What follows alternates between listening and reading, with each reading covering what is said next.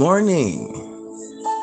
A pleasant good morning to you, and welcome to another RNN 360 Ministries podcast. The scripture of meditation comes to us this morning from Proverbs 13 and verse 20. I'll be reading the New Living Translation, and it reads, "Walk with the wise and become wise. Associate with fools and get in trouble." Friends, who you spend your time with will have a great impact on what kind of life you live. There are people whom God ordained to come across your path to help you fulfill your destiny. The right people have already been lined up to inspire you and challenge you and make you better. But if you're hanging around people who are dragging you down, causing you to compromise and draining your energy, you're going to get stuck.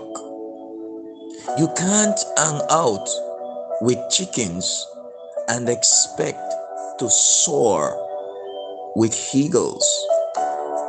You're going to become like the people with whom you continually associate. Beloved, if your friends are people of excellence, kind, considerate, and generous, those qualities are going to rub off on you.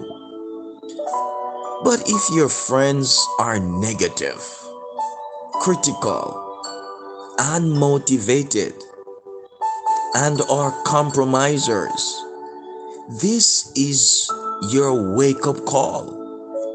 You're not going to become who you were created to be by hanging around them. Friends, you need some new friends. Life is too short to waste your valuable time with the wrong people. Let us pray. Father, thank you for the friends in my life who inspire me, those who challenge me and make me better. Help me to be wise about whom I spend my time with and to know the friendships I need to distance myself from and the friendships I need to develop. I want to walk with the right people. In Jesus' name, amen and amen. Have yourself an awesome day, and remember, we serve an awesome God in an awesome way.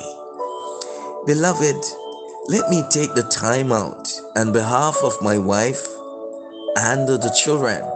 We want to say thank you for your many prayers. Thank you that you didn't give up in spending quality time in interceding on our behalf. We are better now. We are stronger. We are healthier. And we are praising God for you and thanking you for your many prayers and support. God bless you as we continue to work together with RNN 360 Ministry. God bless you.